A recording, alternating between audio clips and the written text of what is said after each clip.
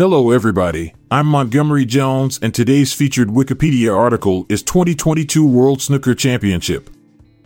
The 2022 World Snooker Championship is the annual professional snooker tournament that is scheduled to take place between April 16th and May 2nd, 2022 in Sheffield, England. The event will be held at the Crucible Theatre, which has been the tournament's venue since 1977. The championship will feature 32 players who will compete for a total prize fund of £2.4 million. The winner will receive £500,000, while the runner-up will receive £200,000. The defending champion is Mark Selby, who won the 2021 World Snooker Championship by defeating Shaun Murphy in the final.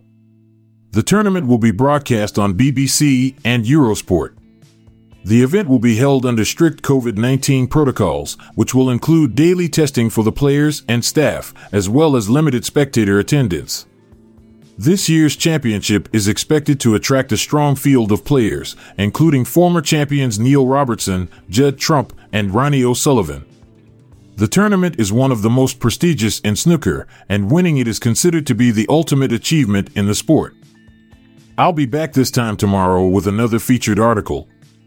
Thank you for listening. This podcast was produced by Classic Studios with information sourced from wikipedia.org. We donate to the Wikipedia Foundation.